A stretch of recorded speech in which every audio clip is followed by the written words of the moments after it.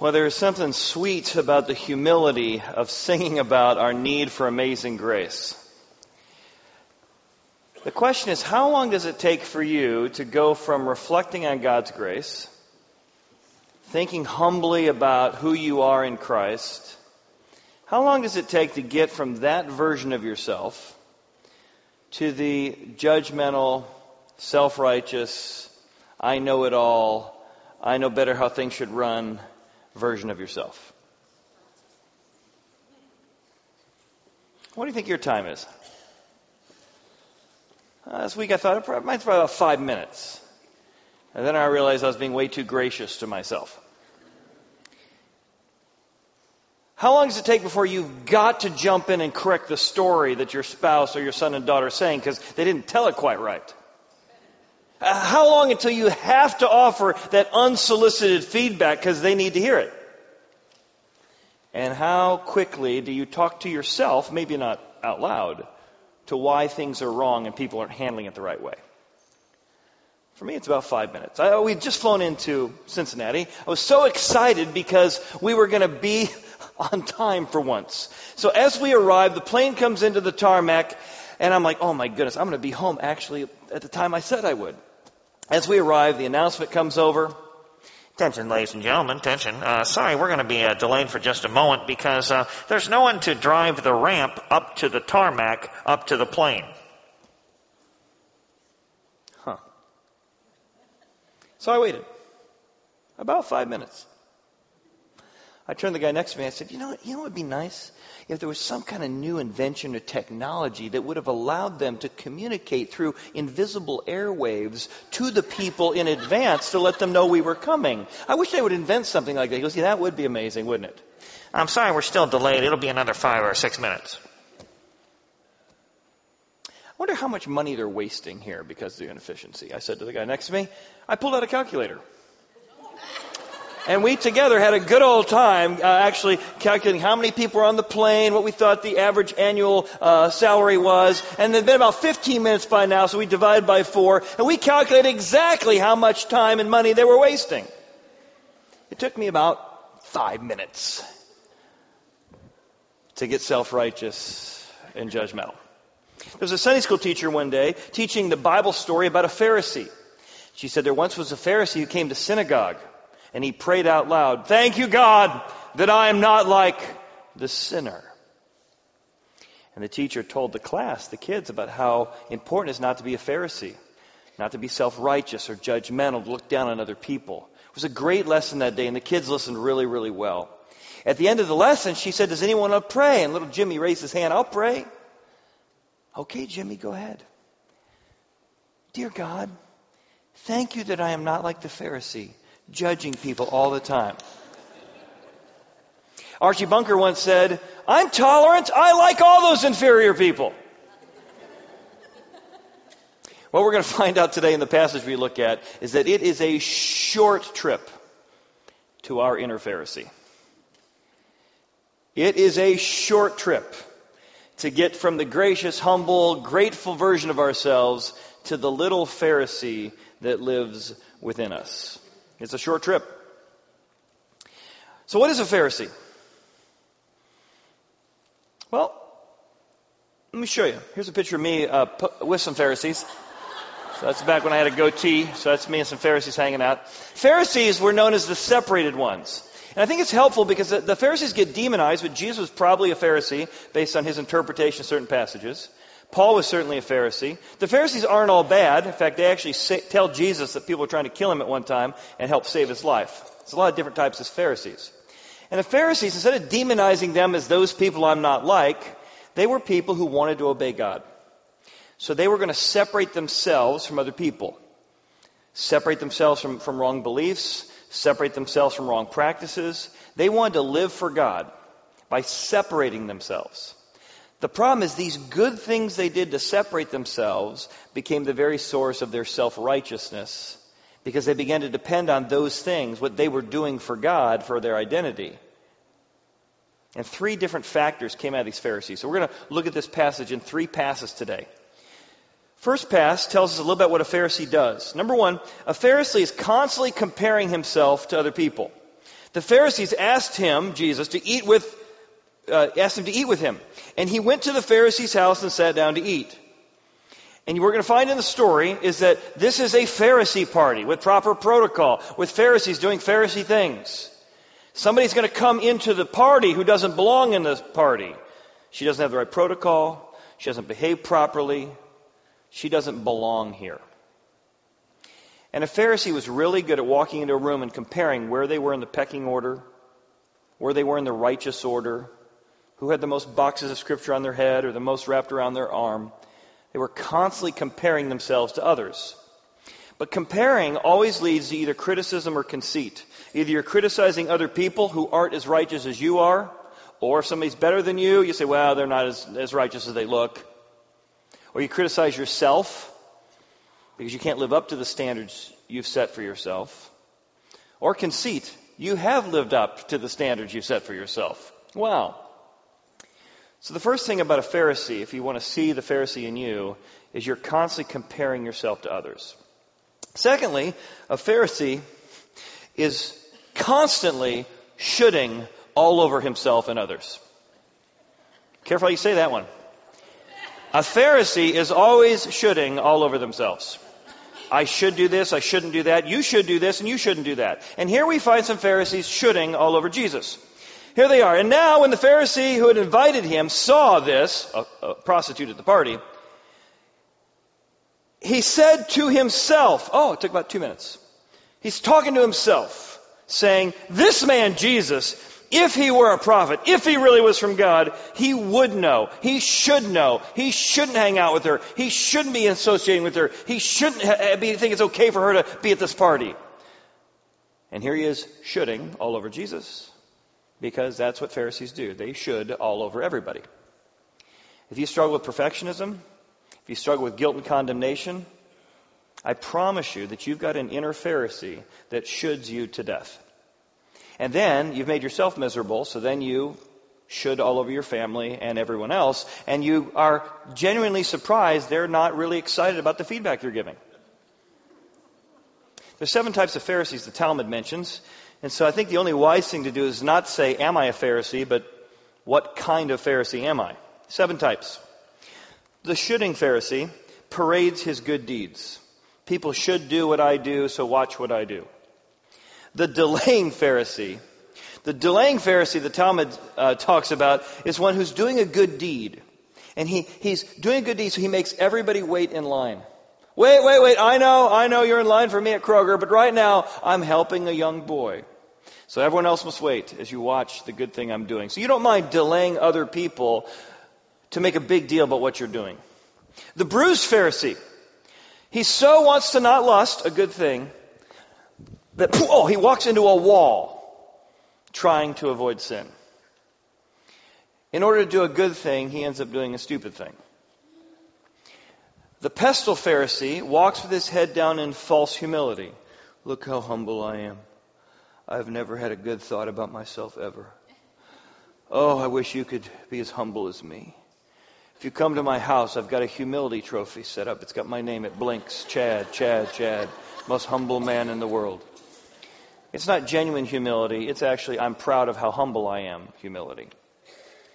There's the ever-reckoning Pharisee who's always trying to undo his bad with his good. He's ever-reckoning. Yeah, I did some bad things, but I'm going to make up by doing some good things. Because it's all about self-righteousness. So when I do some non-self-righteousness things, I'll make up for it if you give me another chance. The ever-reckoning Pharisee. Another one is the fearful Pharisee. He's terrified of God's judgment. He lives under a constant blanket of guilt and shame, and he's fearful of God. Or there is a type of Pharisee, even the Talmud encourages us to be, which is the loving Pharisee, who wants to obey out of love for God like Abraham did.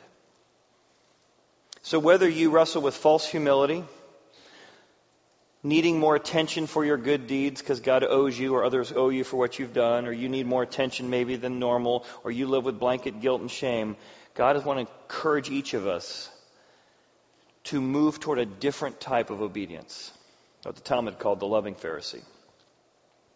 Jonathan Haidt did a study. It's interesting. He's a sociologist, and he was trying to figure out why people couldn't empathize with each other.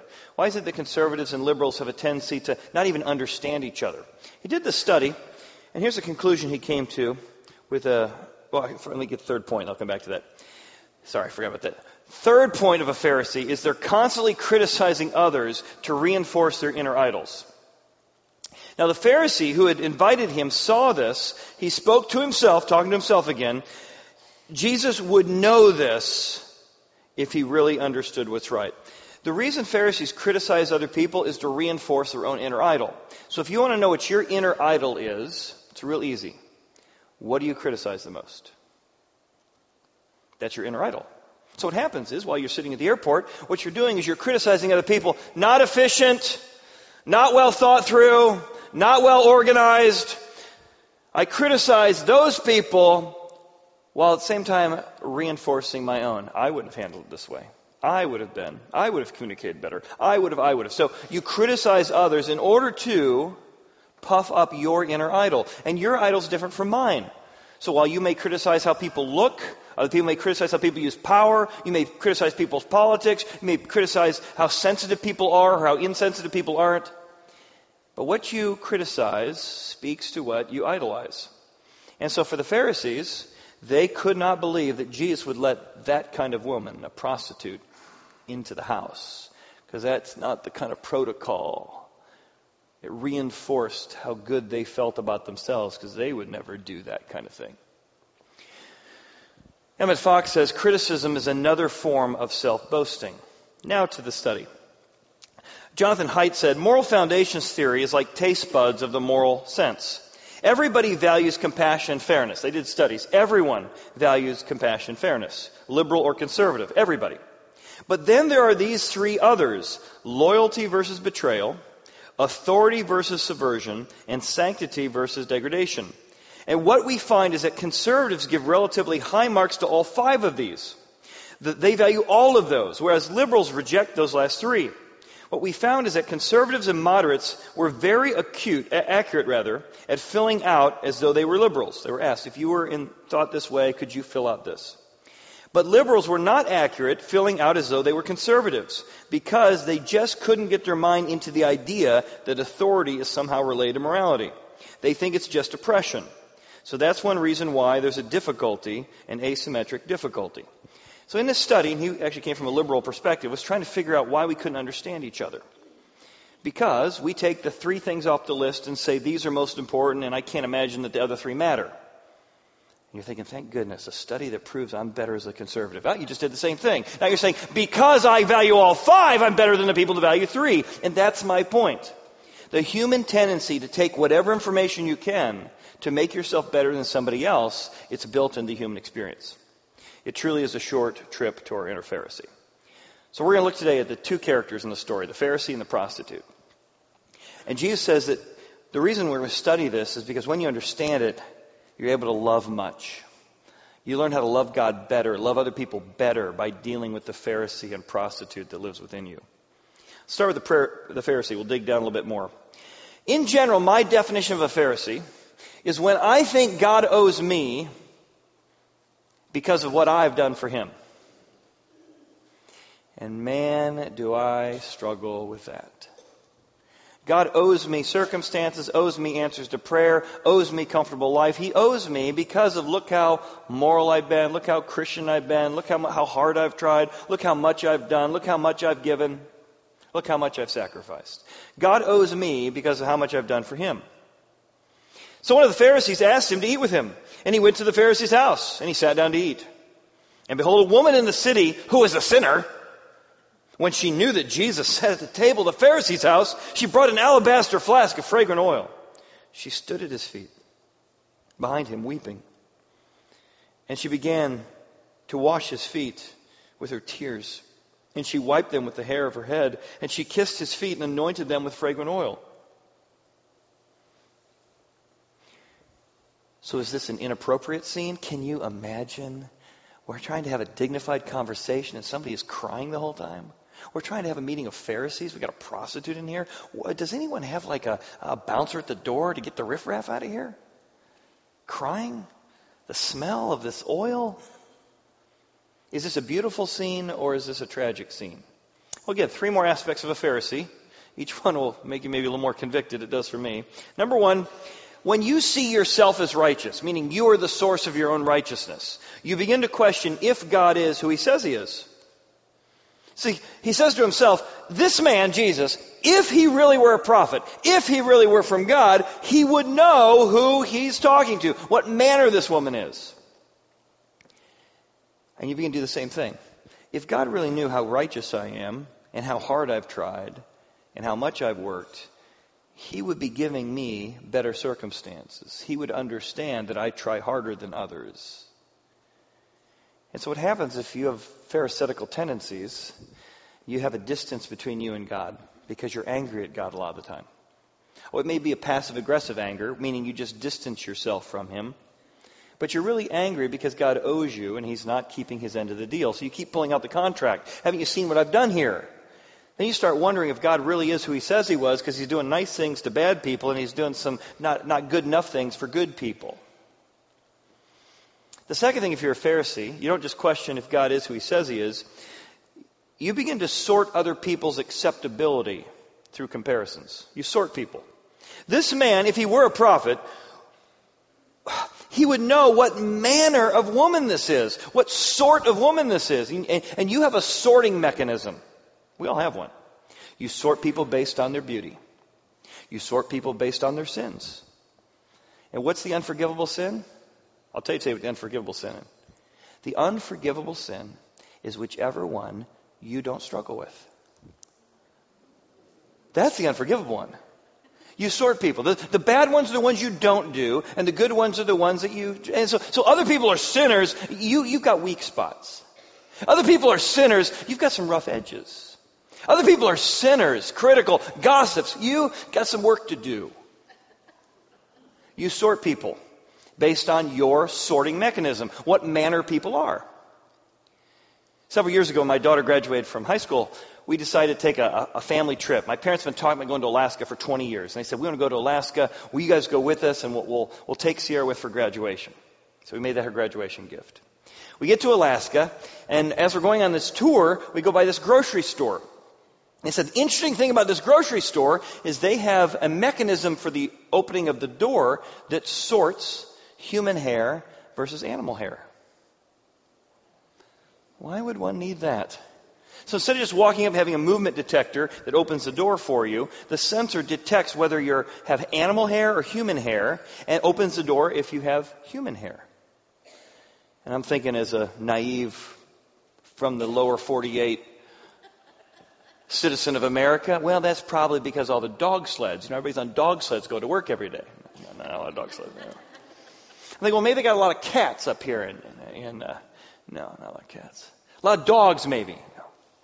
I said, well, why do they need that? He said, well, several years ago, a grizzly bear came out of the forest looking for some food, and he walked up to the door, and ding, ding, the motion detector opened up, and he's grabbing a cantaloupe, he's grabbing some food, grabbing some Coke, And so they actually put in a sorter into the Alaska grocery store to sort between animal hair and human hair.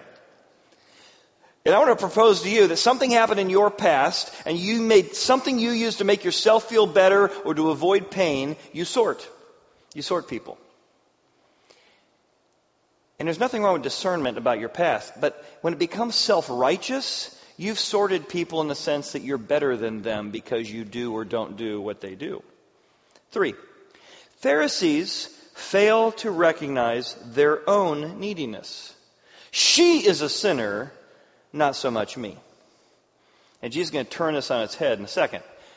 Because knowing what they're thinking, he turns and says, I got a story I want to tell, a parable. Simon, I have something to say to you. Simon says, well, teacher, say it. I'd love to hear what story you might have that would apply to the situation. And now we move from the Pharisee to the prostitute. So Jesus tells the story. There was a certain creditor who had 2 debtors. One owed 500 denarii. Denarii is a day's wage. So take whatever you make per day, multiply it times 500. That's the amount. So one person owes the creditor 500 days' wages. The other one owes God 50 days' wages. The creditor comes to them both, who don't have any ability to pay, and says, I will forgive your debt. Wow. Which one will love him more. To which they go, the one who was forgiven 500. And Jesus said, you have judged righteously. So what's the application? Oh, I know the application. Here we have a prostitute who owes God 500, the bad person. She's going to be able to love God more because God's forgiven more. The Pharisee has only, done about 50 days' wages against God, so he can't love God as much. That's not the application. The Pharisees are equally indebted to God, if not more so than the prostitute. They just don't know they owe God 500. They need to actually be aware of how deeply indebted by their self-righteous, judgmental attitudes they are. They have replaced God as their justifier with their good deeds as a justifier. They've become their own savior. They have become their own God. They equally owe God 500, so they will not be able to love much because they don't know how indebted they are to God. See, a prostitute is almost fundamental different mindset from a Pharisee. A prostitute is when I know I owe God because of what I've done to him. Oh my goodness, what I've done to him. And I owe God because of what he's done for me. He loved me despite what I've done. He cared for me. He sings song over me. He adopted me. He's proud of me. Where the whole world sort of goes, well, there's a prostitute. He's like, let me introduce you to my sister. Let me introduce you to my daughter. Let me tell you about my friend. And in light of what he's done for you, despite what you've done to him, you say, I owe God my life, my affections, my pocketbook, my calendar. I owe God because of what he's done for me. And they love much. Versus the Pharisee, God owes me and I'm kind of ticked off. He's not giving me what I deserve. Who doesn't love much? It is a short trip to your inner Pharisee. You still give yourself 5 minutes? How long does it take for you to go from your humble version of yourself to the self-righteous talking to yourself but other people version of yourself? Maybe it's a few seconds. Two things Jesus then addresses with the Pharisees.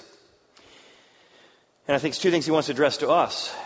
He's going to then do unto them the way they've done unto her to help them realize, and I think here's his goal. He wants them to realize how indebted they are to God. Number one, prostitutes are blinded to their own wrongdoing. That's why they don't know they owe God 500. Prostitutes are usually aware of their wrongdoing. I mean, you can say, I wasn't aware that I was being self-righteous. I wasn't aware that I was complaining. It's a little harder to go, I wasn't aware that I was sleeping with many people. You don't wake up and go, oh my goodness, what happened last night? I slept with 5 people. It's not a surprise, right? But you can hide your self-righteousness. You can hide your judgmental attitude. You can paint it up and you can make it actually look like a strength. So look what Jesus does. He contrasts his you language versus her language. He's trying to show them they don't even see how indebted they are. I came into your house and you gave me no water. You didn't even do the hospitable thing.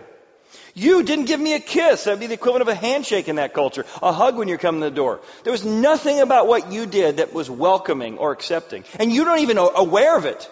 You've sorted this woman based on her past. I'm now going to sort you based on your behavior in the last hour. You did not anoint my head with oil.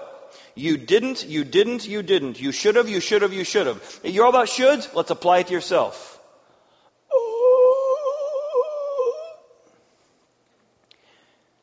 And what he's trying to show them is how indebted they are to God so that they will understand grace, so that they can love much. But Pharisees are blinded to their own wrongdoing. And Pharisees are blinded to what genuine love even looks like. So he then uses from the you language to the she language. Do you see genuine love here? Because that's what's going on. You see a prostitute, I see genuine love. She has washed my feet. You didn't. She has not ceased to kiss, but you didn't. She has anointed my feet with fragrant oil.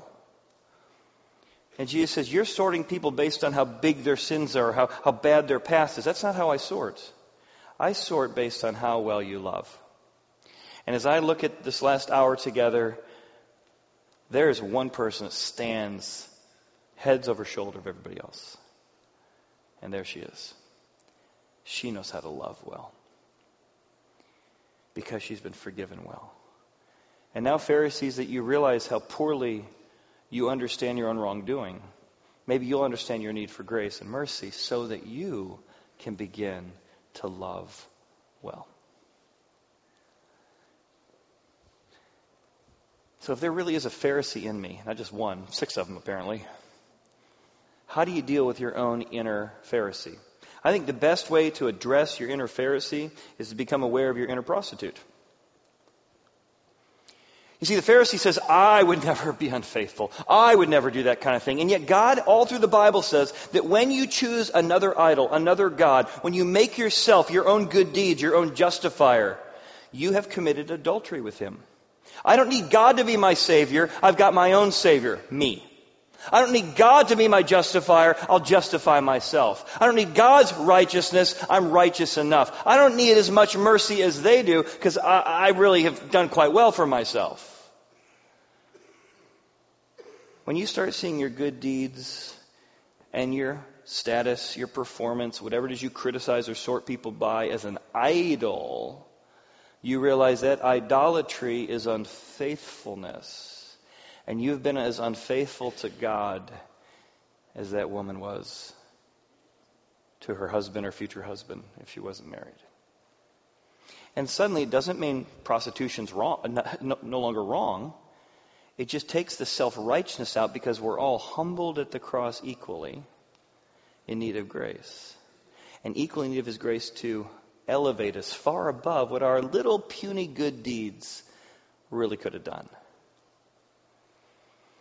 The best way to combat the Pharisee in me is to become self-aware about the prostitute within. But see, Pharisees, we've all developed these Pharisaical tendencies the psychologists call deflection. Have you noticed how critical you are? Stop being so oversensitive. You didn't even have to think about it. It was the other person's fault. Or you minimize it. Sure, that's a problem, what you're talking about. That is something I need to deal with, but I don't think it's quite as big as you think. It's called minimization, justification, rationalization. So Pharisees rarely can see they're Pharisees. So if you'd say, as you came in today, well, thank goodness I'm not one of the Pharisees, you probably are one. Pharisees are the ones who don't know they're Pharisees. The best chance you have of not being a Pharisee is presuming you are one and saying, what part of my Pharisaical tendency am I working on? That's the only way. But here's the good news. Whether you're like the Pharisee who tries to earn their way to God through their good works and self-justification, or whether you're the prostitute who says, I have a bad self-image, these two people look so different, but they're both the same. They're both building their life on self. Self-shame, self-hatred, bad self-image, self-righteousness, self-justification. And the problem with all of them is self. When you move to God righteousness, you might say, well, everything I've done in the past, I just can't love myself. I can't forgive myself for what I've done. You think you're going to add to Jesus' beatings by beating yourself. That's what you think. You have an idol, and it's your performance. I'm going to perform my way out of my shame, and you won't. You need to trust that the God who says He loves you and forgives you is your real God, and you're going to believe His forgiveness, not your own ability to beat yourself up for another decade. And vice versa, the self-righteous one needs to stop thinking your righteousness has anything to do that's going to improve on God's grace or His crucifixion. And look to the grace. And here's the good news. No matter what you've done, you might say, Chad, you don't know what I've done. I am the worst of sinners. Fantastic.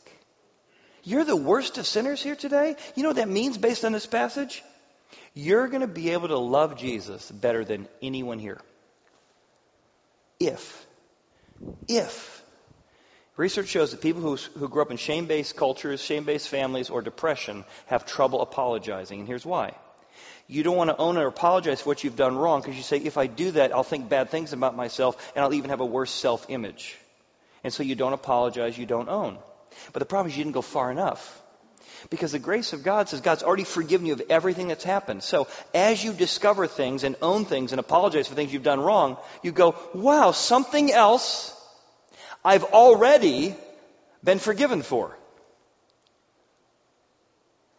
And so the more you find out about what you've done wrong, the more you realize how much He's loved you. And so you push through the ownership and through the confession, and you experience the grace. Oh, He's forgiven me so much. If you don't own anything, you're not going to know what you've forgiven anything. The more you own, the more you understand His grace. So push through to the good stuff, to the great stuff, to the grace stuff. Otherwise, you're going to turn into a Pharisee. You'll take a good thing and turn it into a self-righteous thing. You remember Eric Liddell? Got real popular in the movie Chariots of Fire. When I run, I feel His pleasure. He was known probably the most in the movie and in real life, competing in the Olympics, that he was not going to dishonor the Sabbath. He wasn't going to run on Sunday. Even though the Sabbath is on Saturday, according to Exodus. But he's not going to run on Sunday. And the qualifying events on Sunday for the 100-meter, he wasn't going to do because he was a Christian. And I think he genuinely wanted to obey God, genuinely wanted to honor God. So instead of running the 100-meter, he got switched over to the 400-meter, which he won the gold. Powerful Christian example of someone saying, I want to obey God out of my love for God. And I believe that. But how do you not become a Pharisee?